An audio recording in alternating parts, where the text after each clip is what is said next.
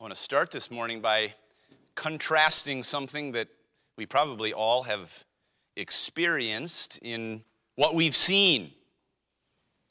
If this summer you are intending to change out your driveway or replace it with new concrete, you will have the people come out and the concrete be poured, and of course all the appropriate structures be put in place, all the elements to ensure that driveway is level and stabilized in the right ways, and then the people who have done the concrete will leave it.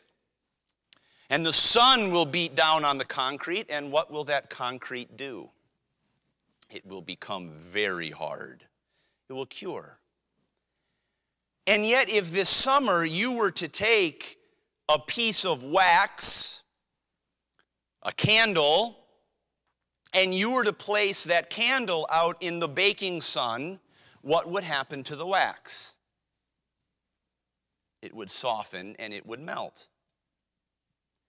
Now, is there anything different in the sun that caused concrete to harden and wax to soften? Was it the sun, some peculiar work on, it shined its light differently on the concrete than it did on the wax? No.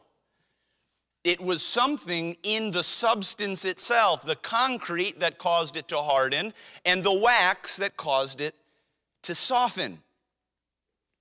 And I start with that example because we see here in Mark chapter 3, as we continue to work through the book of Mark together, we see examples of, on the one hand, Jesus coming and performing these dramatic miracles, presenting profound spiritual truths, shining light, God's light, on the society and culture and even religious practices around him. And some people softened. They heard Jesus' words and saw what he did, and their hearts melted, and they said, he's the one. They knew it. But the tragic corollary is that others saw the same works. They heard the same words. They experienced the same kind of light, and their response was like concrete to harden until it could never soften again. The Pharisees are characterized here in Mark chapter 3 as having hard hearts. Now, I can tell you from a medical perspective, I'm no doctor, but you don't want a hard heart. Arterial sclerosis is a killer.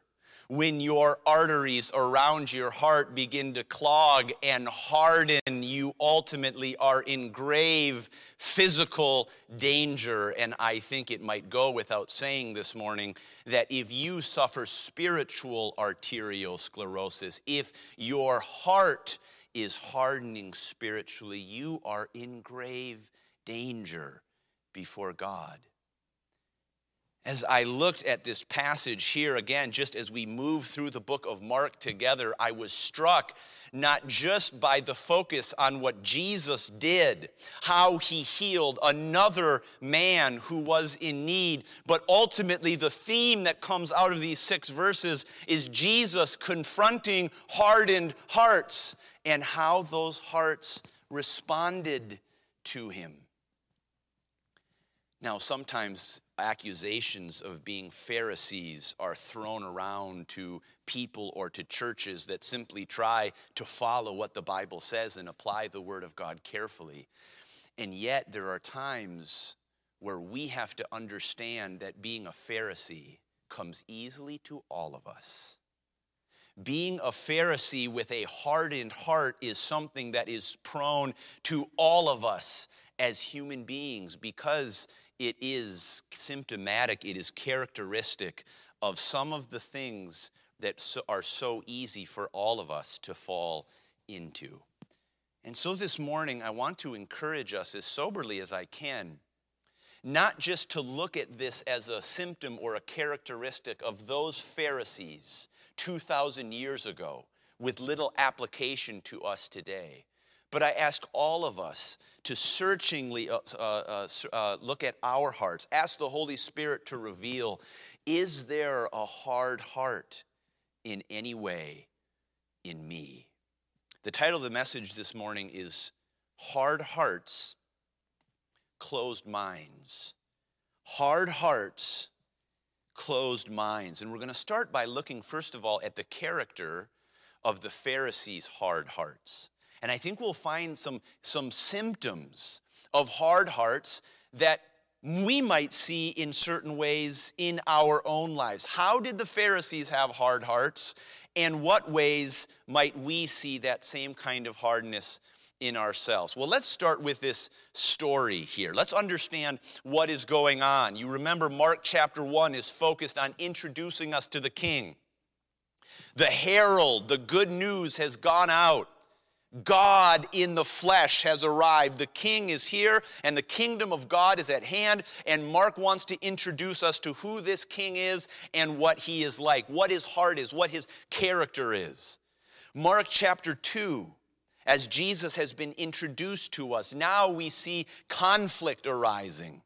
We see the Pharisees begin opposing him. They saw themselves as the gatekeepers of God's truth. And now there's someone new in town. There's a stranger. There's an interloper. And they are saying, whoa, wait a second. Who is this person who is presenting himself as king? And we see these confrontations, these conflicts continue to grow until here in Mark chapter 3, we see the explosion. It reaches a climax. Now, you remember last week we looked at the Sabbath day. And you remember that Jesus and his disciples were going through the grain fields, whether barley or wheat, and they were hungry. And so they just plucked a little bit of wheat by the path or grain, and they brought the kernels out, they ate them. And immediately it's like the Pharisees just pop up from the middle of the grain fields. Aha! I got you. You were working on the Sabbath.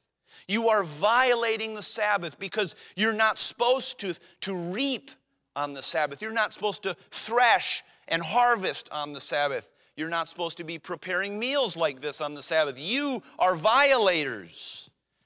And Jesus, of course, says to them, are you nuts? That's in the Greek there. That's in the Greek, I think. He says, number one, have you not read what David did? When David went and did what was technically unlawful, he was hungry, he was in need, he was starving, and he took bread that was lawful only for the priest to eat, and he ate it. He violated the law, but Jesus is saying it wasn't a violation of the law. Why? Because moral necessity was what made what was otherwise technically unlawful not unlawful. It was right for David to take that bread in necessity. Moral obligation trumps ceremonial requirements or technicalities. And Jesus says, I am the Lord of the Sabbath. I am the one who is at the center of all of God's work in this world. I am at the head of even the ceremonial observances of the Old Testament and God's covenant signs, indeed, because Jesus fulfilled those in himself. They were blinded to that. They were not pleased. We'll now come to verse 1 of chapter 3. And it says, and he, Jesus, entered again into the synagogue. Now, on what day would he have entered into the synagogue? On the Sabbath. It may even have been the next Sabbath. So this already would have been fresh in these Jewish people's minds. Jesus is a Sabbath breaker. And there was a man there which had a withered hand. Now, we don't get a whole lot else other than Luke tells us it was his right hand. His hand was shriveled, and whether that was from birth or whether that was from some accident or deformity or disease after that fact, we don't know. All we know is that his right hand was worthless. And in an agricultural society in which people worked with their hands, if your right hand is deformed, you've got problems. This was a very significant, crippling issue for this man. And notice verse 2, and they watched him. Well, good, they're watching Jesus, right? They're looking at him, they're keeping an eye on him. Well, no. They watched him whether he would heal him on the Sabbath day, that they might accuse him. Have you ever been at a church with a spiritual bloodhound, an ecclesiastical bloodhound? The kind of person who gets the slightest little sniff that something might be off and immediately it's, oh! There's a hobby horse here or some kind of thing here, and the moment someone strays off course in that, they're on him. That was the Pharisees. They watched him. They watched him. What were they watching him for? That they might accuse him. Now, this says something about their hardened hearts. The first thing that they missed was the man in need. There was a man there that was deformed. He was in great need, and he was in their synagogue. We're not talking about someone halfway across the world that they'd never seen or never thought about before. This was a man in their church. And what is their response? Well, a normal person might say, this guy might get healed today. I'm going to watch Jesus because I know he's got power to heal, and I feel for this poor brother. I can't wait to see Jesus heal him. Not them. They weren't watching so that out of compassion. They were watching out of suspicion. They were waiting, focused to see whether they could bring an accusation. Now, this tells us something about hardened hearts. Hard hearts are insensitive to God's will and to man's need. That's one of the central characteristics of someone with a hard heart. They are insensitive to what God's opinion is on a subject, or perhaps, and they are insensitive to what man needs. Here was a man with a clear and obvious need, and they couldn't care less. In fact, some commentators suggest that the Pharisees may have planted him there. They may have intentionally brought him there because they wanted to test Jesus. They wanted, if you will, to lure him into a trap of healing him so they could accuse him. They had no human compassion. But not only that, why were they looking to accuse Jesus? Well, we go ahead to the end of the gospel record, and when the Pharisees delivered up Jesus to be crucified, along with the chief rulers, Scripture tells us why they did. They did it out of envy. Now, envy is a powerful, powerful negative force in our lives. And at the root of this envy in their hearts was self-centeredness, selfishness. They were the gatekeepers. They were the religious separated ones. And here comes Jesus, a new person, and look at how popular he's getting. Look at how much divine work he is performing. People are following him. They're listening to him. They're not listening to the Pharisees. They are not respecting the Pharisees like they are Jesus. And immediately, because their self-interest is threatened, their self-worth is threatened, now they have an adversary, an enemy that they're opposing. Do you know this is also characteristic of hardened hearts? The hardness of heart is of those who are insensitive to God's will or man's need because they are frankly selfish, because they are concerned more about their self-interest than the interest of God and others. This was the Pharisees. They were envious. But not only that, how did they justify their behavior? How did they justify this accusation? Well, what would they accuse him of? Accuse him of healing on the Sabbath day. Now you say, why would it be a problem to heal on the Sabbath day? Well, you need to go 2,000 years ago to understand the Jewish rules concerning the Sabbath. The Jews said, the Pharisees said, if you can't do work, servile work, servant work on the Sabbath day, that has to apply to medical practice, right? A doctor.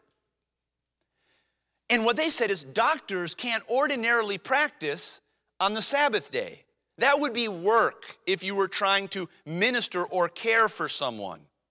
And so they had rules that would say, well, you can't exactly tell a woman who's going into labor, come back tomorrow, the clinic's closed. So in that case, the doctor could work on the Sabbath. That was a kind of necessity. Or if there was a severe emergency type illness, maybe the doctor could work on that day.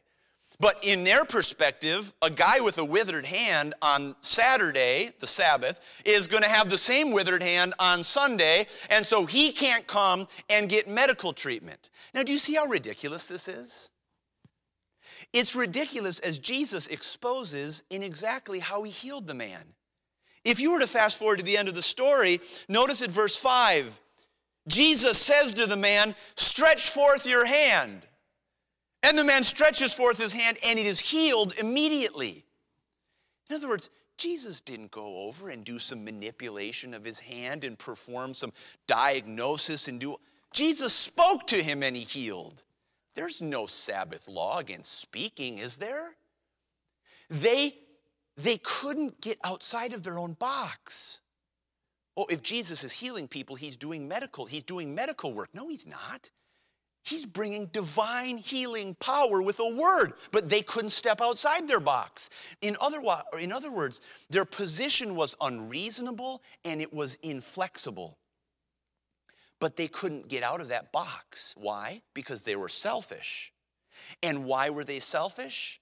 What was triggering it? Because they saw someone who was more popular than they were, or they were offended, they were irritated in some way, and they could not step outside it. In fact, Jesus exposes the root of this. Do you see in verse number 4 of their unreasonable position when he says, "He saith unto them, Is it lawful to do good on the Sabbath days or to do evil, to save life or to kill?" What is he saying? He seems to be making this point. I have power to heal this man, and therefore I can do good. Is it good to heal a man who has a withered hand and restore him to health? Of course it's good. Jesus said, I have that power. And what he seems to be saying is, if I refrain from doing this good act on the Sabbath, I'm doing evil. Because if you have power to do something good and you don't do it, what is it? It's evil. It's sin. To him that knows to do good and does it not, the Bible says, to him it is sin. So for Jesus to refuse what God wanted him to do on the Sabbath day and what he had power to do would have been him doing evil. He says, is it lawful to do good or to do evil? Is it lawful to save life? Jesus says, I have the power to do this. Or is it lawful to kill? He said, I would in essence be killing this man. I would be bringing about his destruction if I refuse to do on the Sabbath what is in my power and is in God's will to do. And notice what their response is. Notice with me in verse 4. But they held their peace. What does that mean? They were silent. Why were they silent? Because they had nothing to say. What are they going to say? Did that cause them to change their position, even though their position had been exposed as unreasonable? No. It hardened it. In essence, they're saying, we don't care. Now, I want to pause there for just a moment, because this same kind of hardness of heart is something that we so easily can fall into in insensitivity toward the needs of those around us, rooted in our own selfishness and stubbornness, and rationalized or justified by an unreasonable position. You say, when would that come into play? Well, are you married?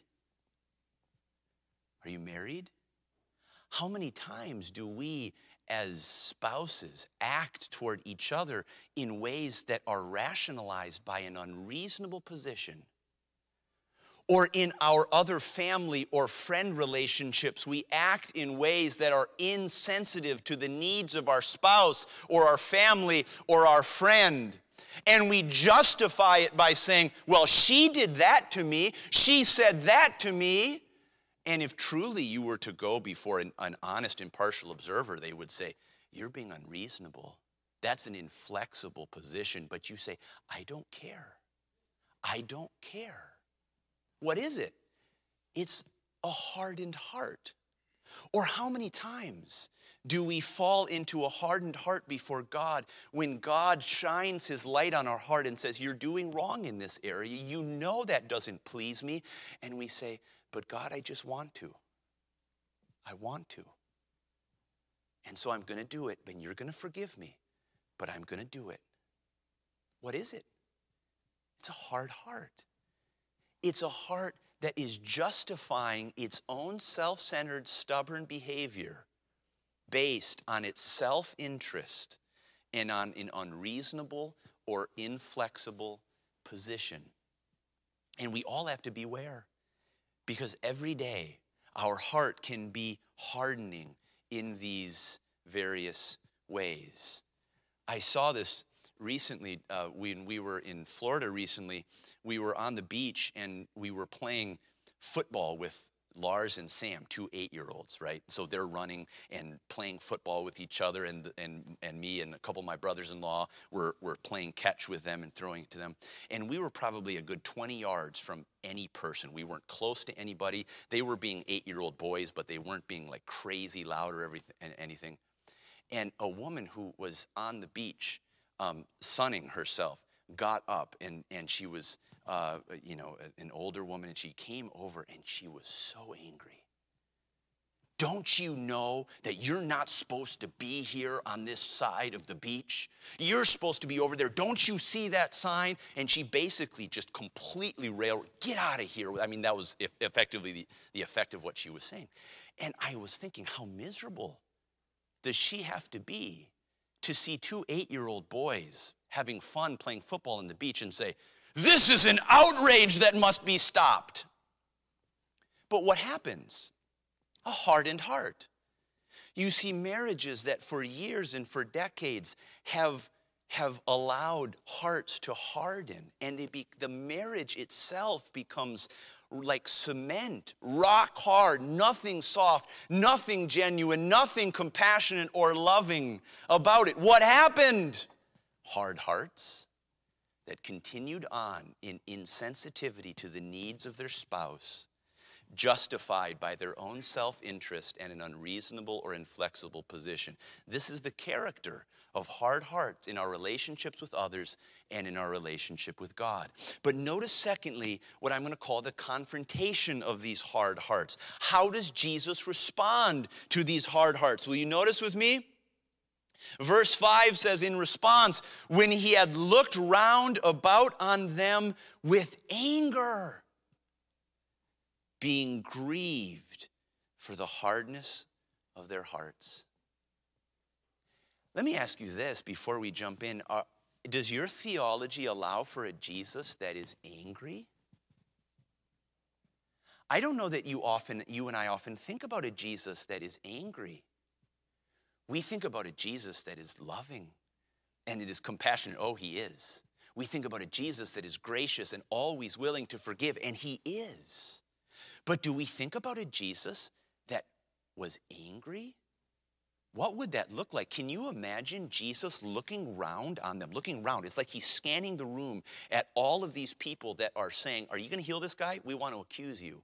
And can you imagine, what did he look like? Did his nostrils flare? Did his jawline set? Did his eyes flash? I mean, just picture that Jesus who is looking at these men with hardened hearts, and he is angry. Now, this may be a little bit discordant.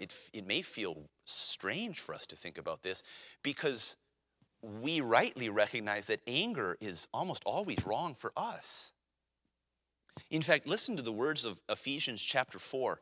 Ephesians 4 says, let all bitterness and wrath and anger and clamor and evil speaking be put away from you with all malice. We have been taught rightly anger is wrong for us. And so it may feel odd to say Jesus got angry. Did he sin? No, he didn't. What's different between Jesus' anger and our anger? And let me hasten to say that if you want to destroy your marriage, your family, your relationships, you'll give in to anger. It's destructive. Well, what's different about this anger? Well, what's different about our anger? Why do we get angry? Do you know so often we get angry because of our own hardened hearts? Our anger so often is uncontrolled. Like when someone explodes and in that moment they have no control over themselves. They literally cannot control what they're saying and feeling and thinking and doing. And so in that moment there's this explosion of anger, and the Bible tells us that explosion is always wrong. It is always wrong. It is what the Bible calls wrath. To lose one's temper is always out of control with what God intends, which is for us to be controlled by the Spirit. We are to be controlled by Him, not controlled by our own wrath or anger. Why do we tend to get angry? We tend to get angry because our own self-interest has been imposed upon. Someone cuts us off in traffic and we get angry. Why? Because we wanted to be farther ahead than we were. We had to slow down. Someone says something unkind to us and my feelings are hurt. So because my self-interest has been imposed upon, I respond in anger. I'm mad, I'm frustrated, I'm irritated. And then the third part of my anger is that often I am unwilling to relent. I am not only angry, but then I am stubborn about it. I don't have a heart of compassion toward the person who has done me wrong. I have a heart of bitterness. In fact, sometimes we identify anger as being only what explodes like a volcano, hot lava flowing everywhere. But that's actually not the only symptom of anger. The other symptom of anger is the glacier. Have you ever seen the silent treatment in your relationship or your marriage? Do you know that's anger? It's not the anger that is flowing like lava, but it's the anger that's freezing like ice. And it's just as angry and it's just as wrong. You say, well, I have reason to be angry. I've been hurt. And so therefore I need to show it by freezing this relationship. No, friend, that's anger. It is still the same kind of selfish, self-centered interest that is unwilling to relent. It's anger. Now, that kind of anger is always wrong. It's never right. But what is different about Jesus' anger here? What is different about the way he responds? Well, here's the first point. It was not uncontrolled. It was entirely under control. Do you see? It was him responding in a way that was under God's control.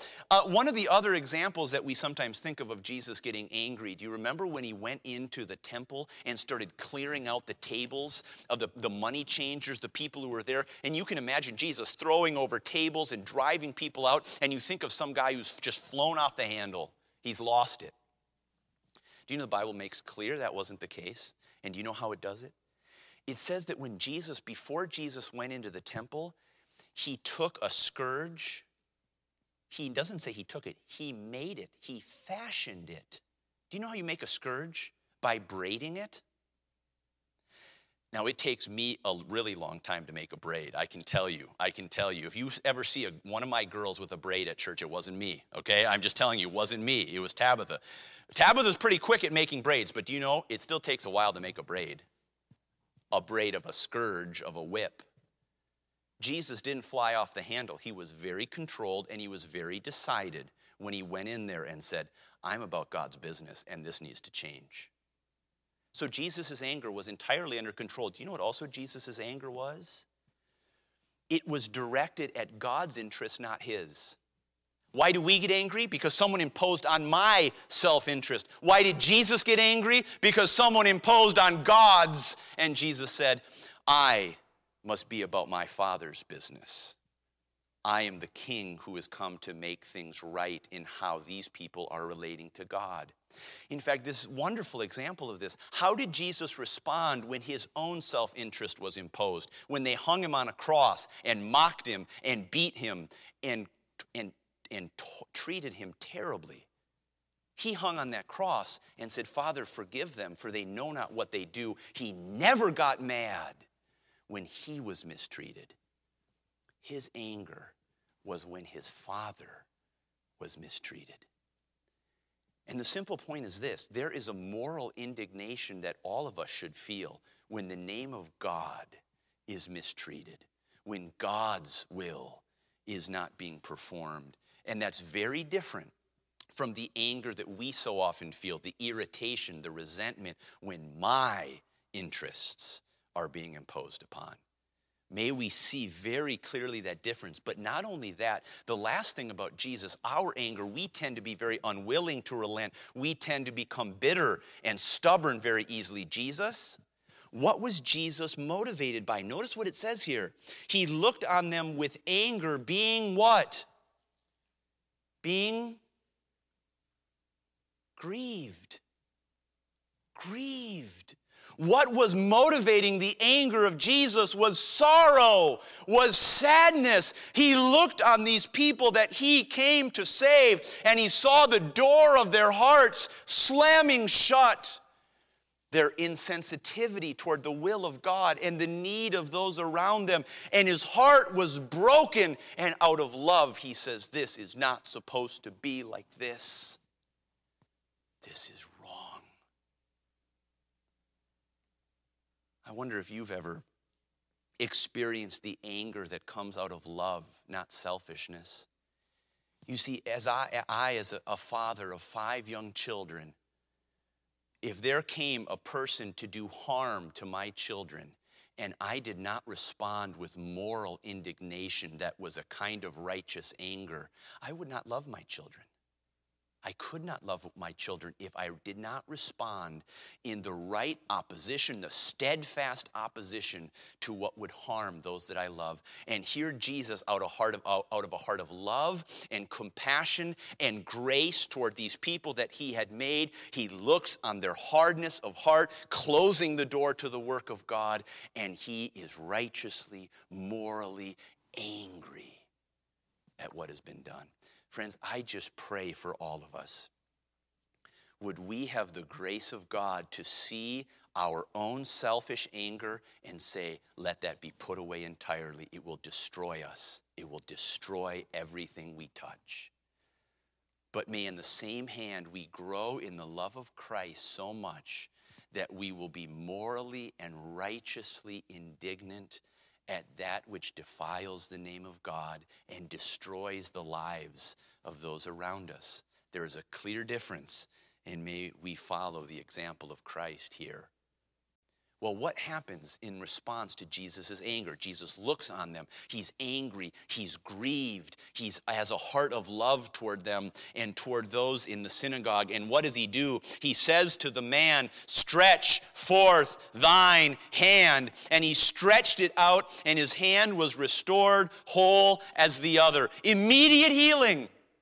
Can you imagine seeing a shriveled hand become an operating functional hand before your very eyes? You say, well, surely if the Pharisees saw that, they would have changed their minds. They would have changed their hearts. They would have said, okay, we give in, Jesus. You're right. Did they? Verse 6, and the Pharisees went forth and straightway took counsel with the Herodians against him, how they might destroy him. Let's look finally not just at the character of hard hearts, not just at the confrontation of hard hearts, but finally at the closing of hard hearts. The closing of hard hearts. This is a remarkable example because from this point forward, there was no negotiation between Jesus and the Pharisees. The Pharisees counted Jesus as their sworn enemy, and they ultimately drove him to the cross. Their hard hearts became closed. And there was no reopening. In fact, you see this very interestingly in something we might miss. The Bible tells us, Mark wants us to understand that they took counsel with who? The Herodians. Do you know who the Herodians were? The Herodians were a kind of political party or a group that supported Herod Antipas. Who was Herod Antipas? Herod Antipas was the ruler, the vassal king over that area, Galilee, under Rome. Under Roman rule. So they were people who were looking at Herod Antipas and supporting him as the Roman puppet king. In other words, they were deferring to Rome. Do you know who hated Rome? The Pharisees. Do you know who could not have been more ideologically opposed to one another? The Pharisees and the Herodians. The Herodians were the secularists. They were the ones who, it said, didn't believe necessarily even in a Messiah. They were fine with Herod Antipas as their king. And here are the Pharisees who are longing for a Messiah, the religious ones, the separated ones. They come together in their common hatred, in their common enmity to the King, King Jesus, out of their own hardened hearts. Now, this shows us something that is very sobering, and I hope that God, by His Spirit, communicates this to all of us this morning. The sobering fact is this: our hardened hearts can lead us to places and alliances and actions that we could never dream of. If you were to see someone with a hardened heart who has blown apart their own spiritual life or their own marriage or their own family relationships based on anger and self-centeredness, they will be doing things that if you were to bring them back in time 10 years before and say, 10 years from now you're going to do this, they would have said, not a chance. Not one chance in the world, I would never do that. If you had brought the Pharisees 3 years before and said, someone's going to come and he's going to be a teacher and you're going to align yourself with the Herodians and you're going to work with them, they said, not a chance. No way on earth would we do this. What do hardened hearts do? They lead to us being closed, to us being rock hard. And what I want to see here is the progression of these hardened hearts. The progression of them is what stands out to me from this passage. Go back to Mark chapter 2. Go back, if you have your Bibles open with me, to Mark 2 to see this really sobering progression. Mark chapter 2, in the first 12 verses, it's the story in the synagogue where the man is let down on the pallet right in front of Jesus through the roof. And Jesus looks at him and says, your sins are forgiven. And the Pharisees respond, they say, who can forgive sins but God only? And as we've said, what Jesus is saying, yeah, who can? Who do you think I am? That's the idea. Jesus says, which is it easier? Is it easier to say your sins be forgiven, what can't be verified externally? Or is it easier to say, get up and walk, which can be verified externally? It's easier to say something that can't be verified. But Jesus said, just so you know that I have authority to forgive sins, get up and walk. And he got up and walked. Do you know what that was? It was grace. It was Jesus shining light right on the hearts of these Pharisees and saying, don't you know who I am? I'm the King who has authority to forgive sins. And at that moment, they could have responded to God's grace and they could have said, yes, you are. What would you have us to do? But they didn't. They closed the door. They said, we're not going to accept that. Go ahead to verse number 13. Jesus calls in this from verse 13 to 17, Jesus calls Levi to repentance and salvation. He goes to a house full of open and notorious sinners and he's teaching them and he's calling them to repentance. And the Pharisees say, who do you think you are going to hang out with sinners like this? And Jesus says, don't you understand what I came to do? I didn't come to call the righteous. I came to call sinners to repentance. This is why I'm here. I am a Savior who pursues sinners. And what was that? It was grace. It was shining light on these hearts of the Pharisees and saying, and if you'll admit that you're a sinner and you don't even keep God's moral law, I'll save you too. And at that moment, they had grace to soften their hearts and say, yes, Jesus, I want my sins to be forgiven too. I want to repent.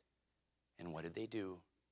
They closed the door and their heart got a little harder. Go ahead to verse number 18 through verse number 22. The disciples of the Pharisees are fasting twice a week, and they come to Jesus' disciples, hey, why aren't you all fasting? And notice how Jesus responds. Can the children of the bride chamber fast while the bridegroom is with them? Can they have this time of fasting and mourning when they should be having a time of joy? What was Jesus saying to them? It was grace. He was saying, I'm the bridegroom. I'm the one you've been waiting for. I'm the one who came to give joy into your life. I'm the one who came not to patch up your shirt, but to give you a new one. I'm the one who came to pour new wine into new religious wineskins in your life. I came to give you life and to give it more abundantly. It was grace. It was light being shined on these hearts. And how did they respond? In that moment, instead of opening the door and saying, Jesus, yes, we want your new wineskins. We want your new wine. They said, nope. And they slammed the door. And their heart got harder. And then look at verse 23 through 28. They accused Jesus one more time of violating the Sabbath. And what does Jesus say to them? Don't you understand that I'm the Lord of the Sabbath? I'm the one who's at the center of all your religious observances. I came to fulfill them in myself. I am the one that you've been waiting for. Look at all these examples of grace that he has poured out on them. I am the king who has authority to forgive sins. I'm the Savior who came to pursue sinners. I'm the bridegroom who came to give you new life and joy. And I'm the Lord at the center of all your religious ritual and observance. And in response to all these repeated invitations of grace, these people say no. And what happened? Their heart became harder and harder and harder and harder until it could not get soft again. They had been closed in their hardened hearts. You know, the word that's used here for hardness, the hardness of their hearts in the Greek, literally means to be covered over with a callus. Now, I don't have a lot of calluses. I don't think attorneys and pastors are known very well for their calluses. But some of you have worked in the fields or you've worked in manual labor and you know what a callus is. How does a callus form? A callus forms because your hand meets something else, some other piece of skin meets a friction, a surface that repeatedly rubs over and over against it. And as it rubs over and over against that piece of skin, the skin puts a new layer on of skin over it, and then another one, and then another one, and then another one, and then another one, until your calloused skin cannot feel anything because there are so many layers of skin in the way. And what an amazing picture for these Pharisees, and frankly, friends, for some of us. The truth comes to us, and we say, oh, don't go there. We close the door, and a layer of callus forms. And God, in his grace and mercy, comes and reveals it again, and we say, oh, no, God, not this time, maybe later. And another layer of callus forms, until eventually there are so many layers that we don't feel a thing anymore. You know, some of us husbands were like that when we had a new baby.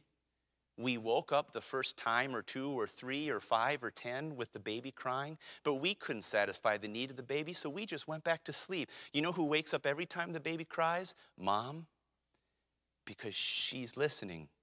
She's softened to the need of that baby. I made one mistake once. I'll never make it again. I woke up once in the morning and I rolled over and I said to Tabitha, that was a pretty good night, wasn't it? And she shot me one look, and I said, oh boy, I'll never ask that question again. Never going there again. The right question is, honey, how did last night go? That's the right question, especially if you slept very soundly with a newborn baby. What's the point?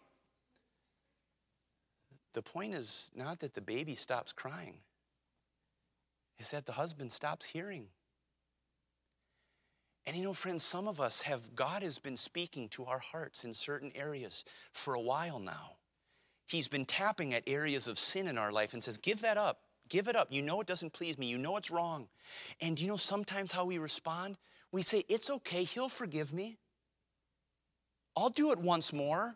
I'll keep on giving into it. He'll forgive me. Friends, that's not the point. He will forgive you. The problem is that at some point you'll stop asking him to forgive you. You'll stop asking. Why?